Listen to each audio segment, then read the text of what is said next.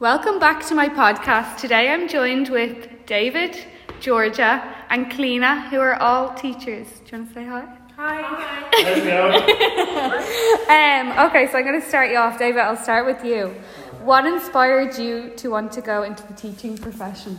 I just really like sport, and how could I be a professional sports person but not good enough to be a professional sports person? Okay. So that was PE teaching. So I picked to go study, end up studying for a long time, unfortunately. But I made it in the end, so now I'm here.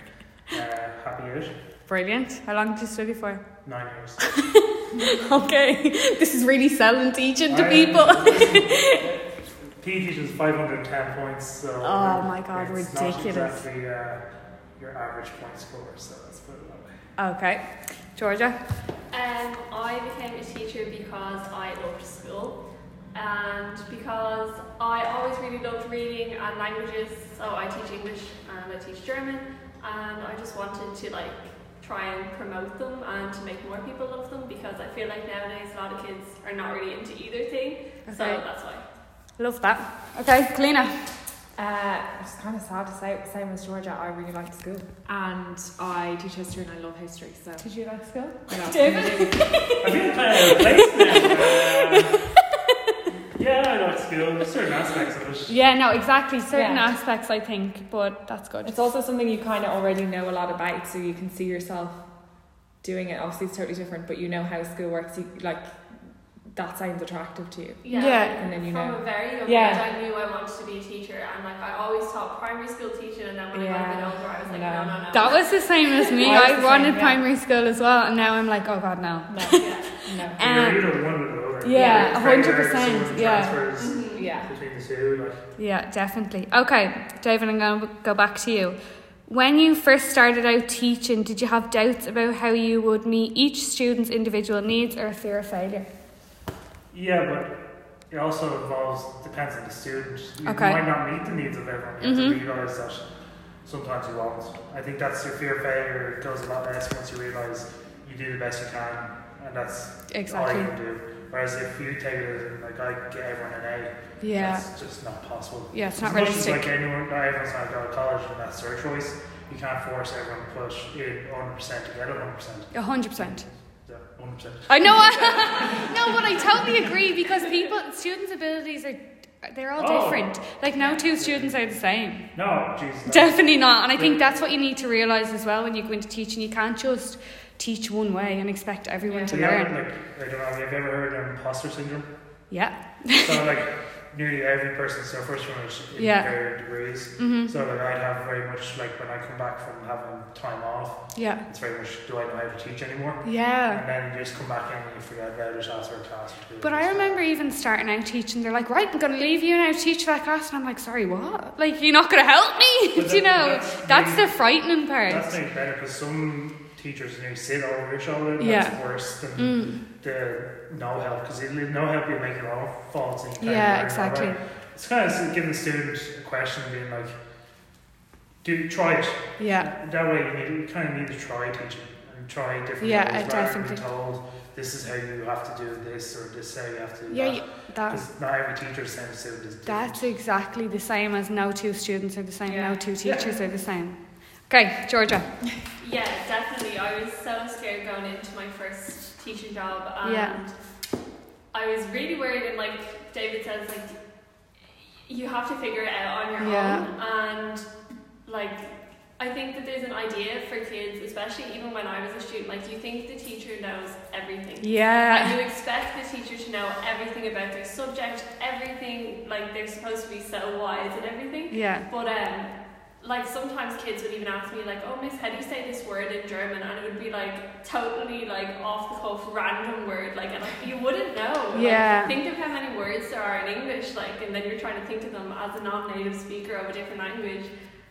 So yeah, definitely you have to kind of accept that you're not going to know everything right away, and it's going to take time for you to get to the level that your teachers were at in school, 100%. people who you admired and who made you want to be a teacher.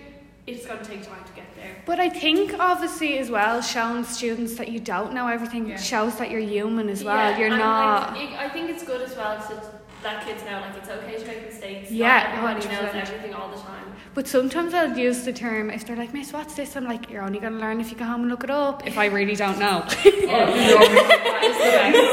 away research that now. Yeah, and never ask you again. Yeah, you'll only learn if you research it. I'm going home to research that myself. Right, Cliona. I'm 5 years qualified now. Yeah. And I still haven't a clue, like in my head where I'm at. And I think you realise you don't know. I think also like there's constant changes to courses anyway, so you could know after 20-30 years how to do everything, it'll just change. Yeah. So I think there's no point.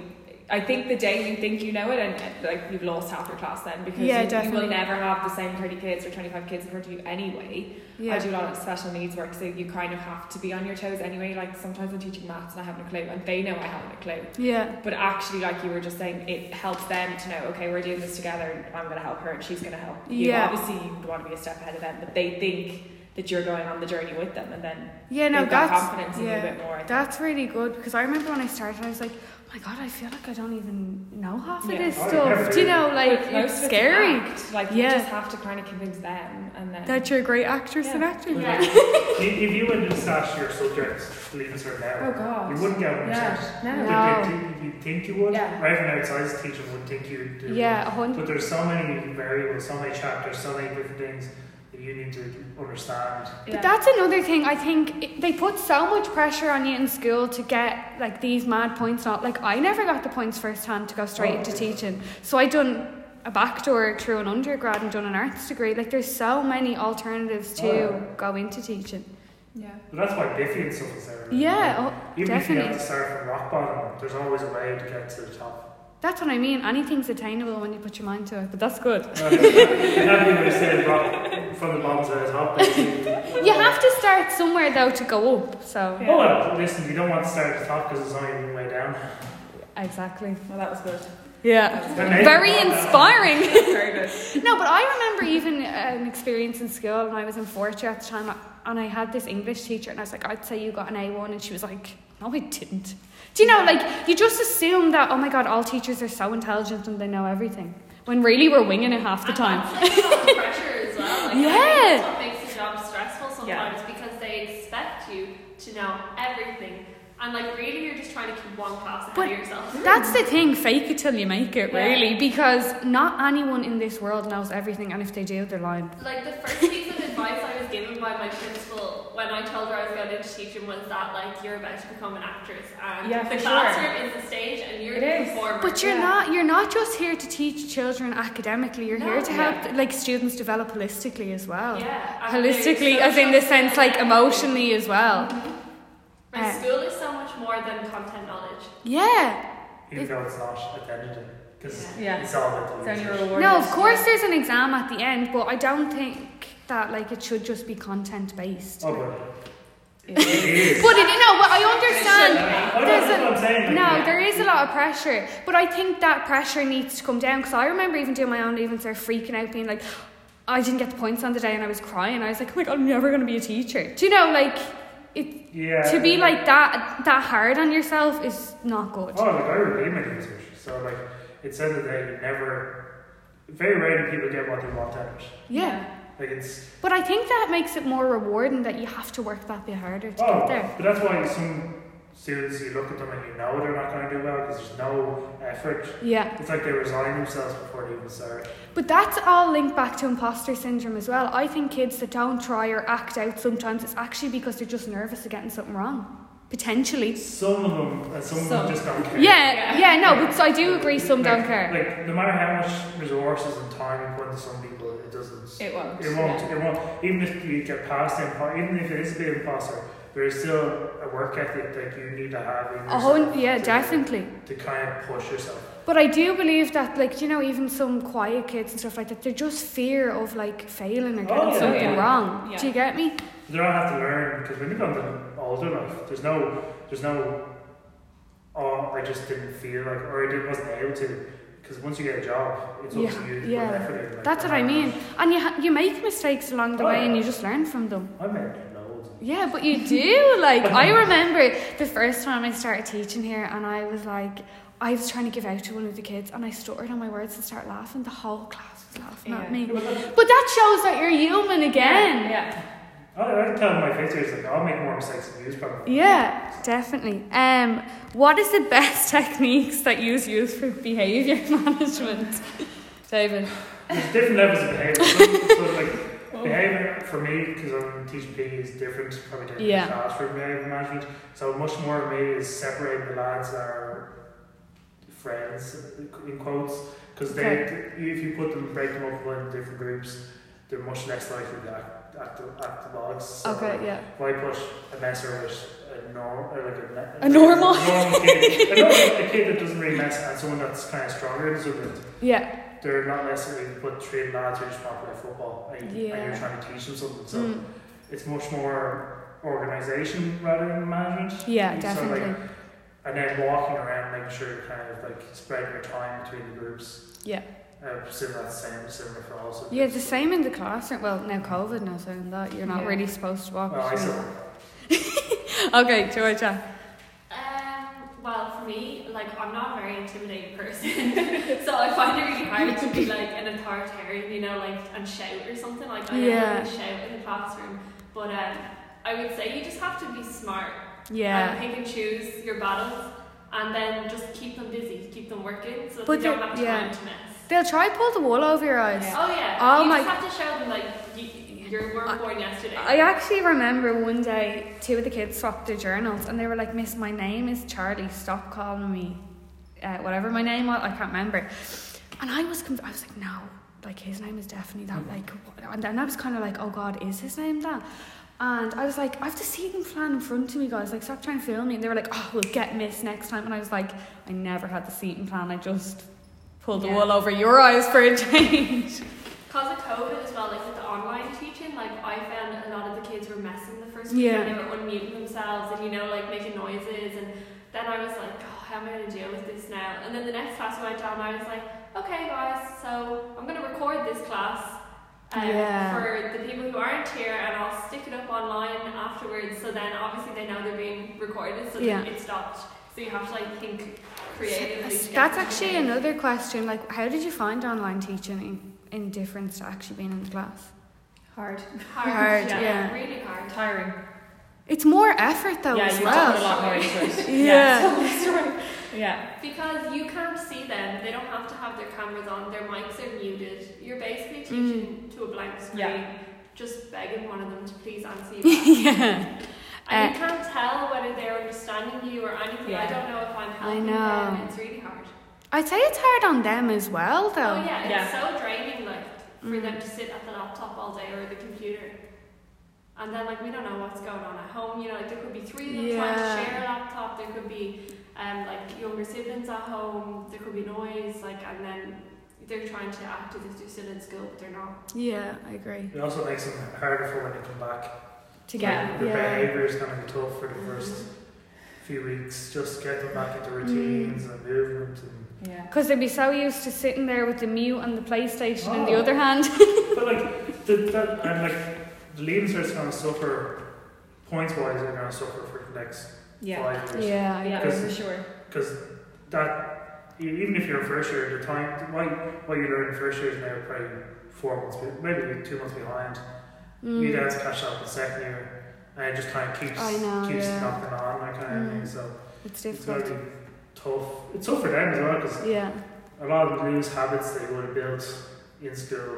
And like, after 4th year for me, I became a waster.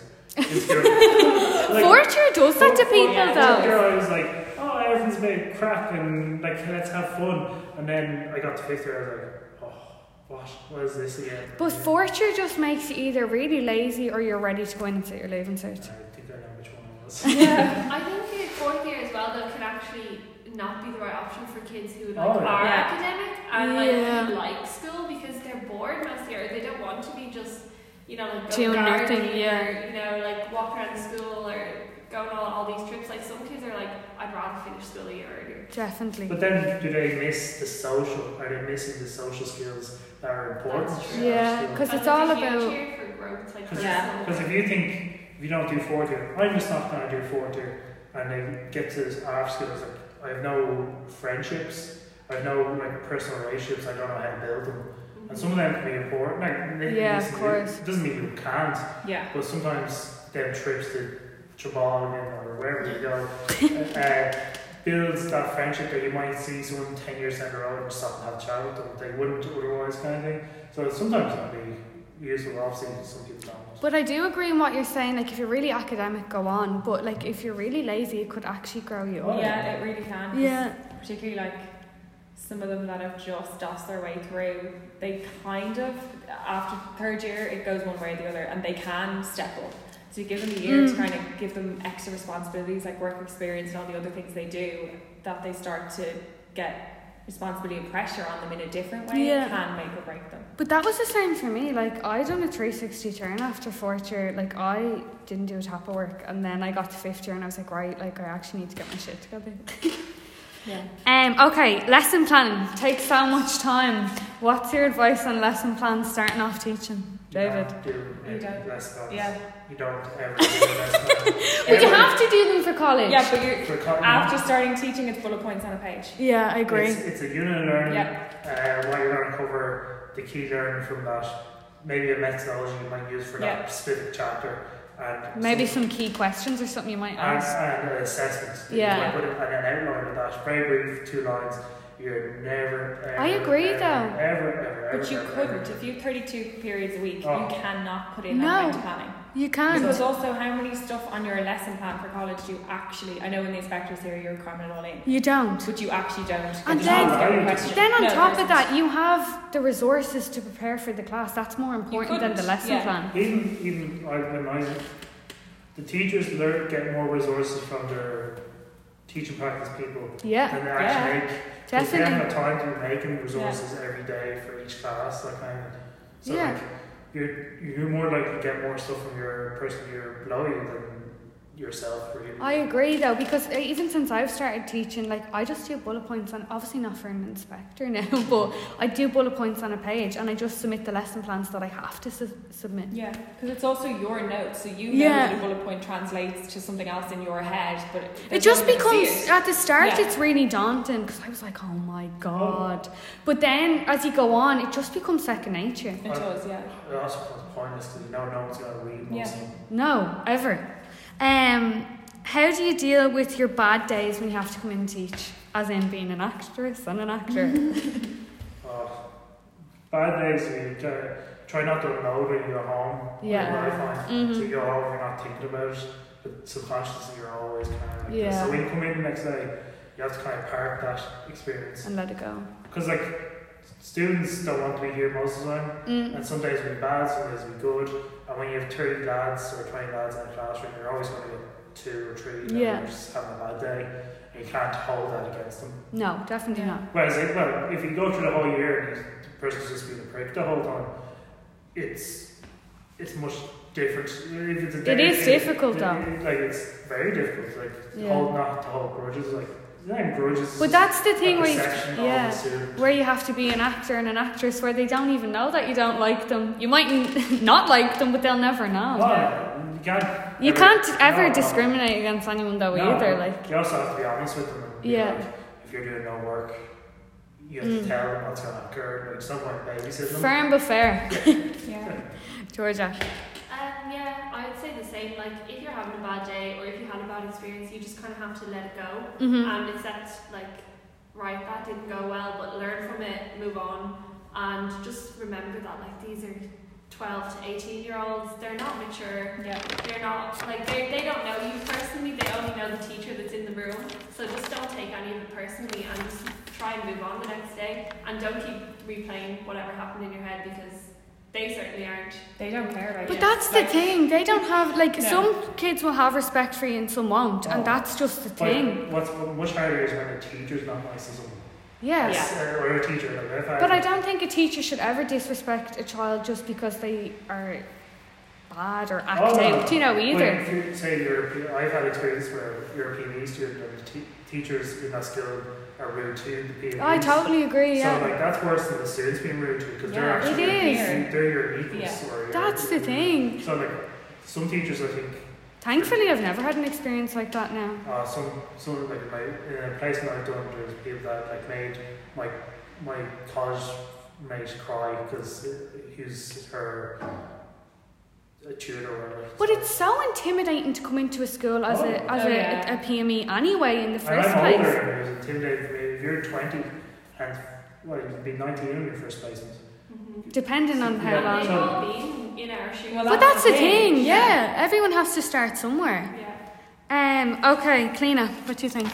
I can't even remember what the question was. No, nor can I. Bad day. Bad day, I think the biggest, like, I remember it myself, I went to a girls' school and I wasn't the nastiest, but I was a teenage girl. Yeah, and I remember whispering about teachers with friends and being like, oh my god, how embarrassing the state of her or whatever. And then you think, like, of course she wouldn't have cared what 15-year-old me thought about her, so why do I care what 50, and I don't care anymore. I love that. But you would be like, why do they, I used to be like, is she not embarrassed that there's 25 girls in here looking her up and down? And I don't teach girls, so maybe it would be but you think like I really do not care what any of them think. And it did take a while, particularly with boys. I only talked about this recently, that like I used to be afraid of walking into a room with 6-year boys, and I'm like, it is intimidating though. Yeah, just as each year goes on as well, they get younger and younger in your head, but you see them and you're like, I don't care what you have to say. Yeah, as long as they're not getting like aggressive in your face. But totally.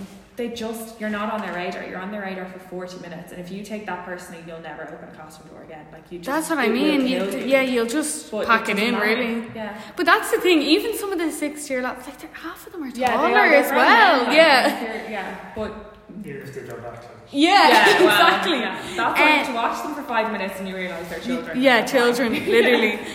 What's your biggest piece of advice you'd give to young teachers starting out? Just give it a go. Give it a go. Love just that. go in, give it your best shot. Don't worry about what actually happens. As long as you're following the process to be. One thing I would definitely say, which I found hard at the start, when you're getting inspected, accept the constructive criticism that they're giving you to be a better teacher. Like, they will go hard on you because they want you to be better. There's also, yes and no, some nitpick. They do though. And nitpicking doesn't actually help it because it intimidates you more than anything. So like, if a person gives you overall feedback being like, do this, do that. I remember an inspector made me cry before. Like, that's how horrible they were. But you need to take that on the chin and not be like, oh, I'm not good enough to be a teacher. Oh, no, definitely. But like, you need to also, they're there to pick out flaws. Yeah. Even though they're there to help you. Yeah. They will nitpick. They will nitpick and break you down as much as possible. But that's the thing with the job as well. You're going to be dealing with 30 kids that are going to nitpick at you every day. Tell you what they think. Yeah, so like you need to be mentally strong for that as well. Georgia, what do you think? I think the biggest thing to say to student teachers or new teachers is just don't compare yourself to any other teacher. Yeah. On your placement or that you had, because even if they were amazing teachers, you're not there yet. Exactly. And you're only at the start and they were where you are once. So like, don't go into a classroom and think I'm not good enough because this person has been doing this for 30 years. But that's the thing. I've seen a quote the other day and it was like, you're on chapter 1, they may be on chapter 20. Do you get me? So everyone has to start somewhere. Cliona? I did 2 years in the UK and they're big on like, I didn't train there, but they're big on the whole like collaboration, teachers working together, and in some ways it's quite intense, but they would encourage you to sit in another teacher's classroom that you admire and go and watch them teach. Okay. I don't know how it would like fare here because I think a lot of people would be like, oh geez, I'm not having another guest in my room. Yeah. But I did that a lot over there. People would come in on me and I'd like, you're not going to see much here at all. But anyway, and you would go to someone that you admire and you watch how they do it. And again, you're not comparing yourselves. And I wouldn't go to someone that was like 2 years qualified. I was going to people that were 30 odd years doing the job or that you really respected. And you're thinking, wow, like that's really cool. Look at the confidence or how they manage it. So I think there's like a wealth of resources in a staff room. Obviously it has to be a friendly place that you get on with people, but I think people need to share their resources more and just ask somebody, can I get this from you? Because they'll give it to you. I don't get it though. We're all here to like help students develop. Why not share resources? But I think if you just said to somebody like, if you teach the same subject, oh, do you have anything on this? And then it opens, okay, well then can you send me something on that? And yeah, just start of course. this. I think because you're not really but you learn every time. Yeah, you learn from the people around you as well. I mean, obviously you have to tailor it to your kids and your teaching style or whatever, but well, like I know with the people, it's me and Stuart, Well, I should have a share drive, and I just bought the stuff. Yeah. But that's the best. Some people are very protective though. I don't get that. I really don't get it. Like any of my stuff is a combination of probably 4 or 5 teachers' other stuff, and then there's a bit of me in there. But I don't understand that, because you should want to learn from, especially when you come in as a PME, you get the opportunity to observe other teachers. And I remember the first week I was like, Jesus, no 2 teachers' styles are ever the same. Yeah. Let me just think. That's where I'm going in a second. Okay, what advice would you give to a person about to start a master's in education? That's the last one we'll do. It is not, though you need to do it, and it's like worth doing it and everything, it doesn't reflect. So just do it for the 2 years. Is it 2 years now? 2 years, yeah. Do it for the 2 years, you need to do it well, but then that's not what it's going to be like when you're out there. So the paperwork and all of that, it's intense. It's intense though as well. That's what you need to be like mindful of going into, is that like it's really, really intense. Yeah, that's just what I would say, is that like a lot of people seem to think teaching's an easy job, you know, like summer's off, like you've got the weekends off, midterms and all that, but when you're in it, it's high intensity. And the PME is, or the DIP or whatever you're doing, whether it's like, I don't know what country you're in, but like it is intense and it's a commitment and it's expensive. Yes, so expensive. Make sure that you want to do this job. Like teaching is not a job that you do because it's handy money, like it's or a job long that holidays. You have to care about, and it's a job you have to that's what I mean. If you're going into a teaching job for the money or the holidays, you're going in for the wrong reasons. And it takes so long to get a permanent job. Like, and you probably kind of liked kids. Yeah, just a little bit. At least a little bit, like, Okay, guys, thanks so much. Thank you.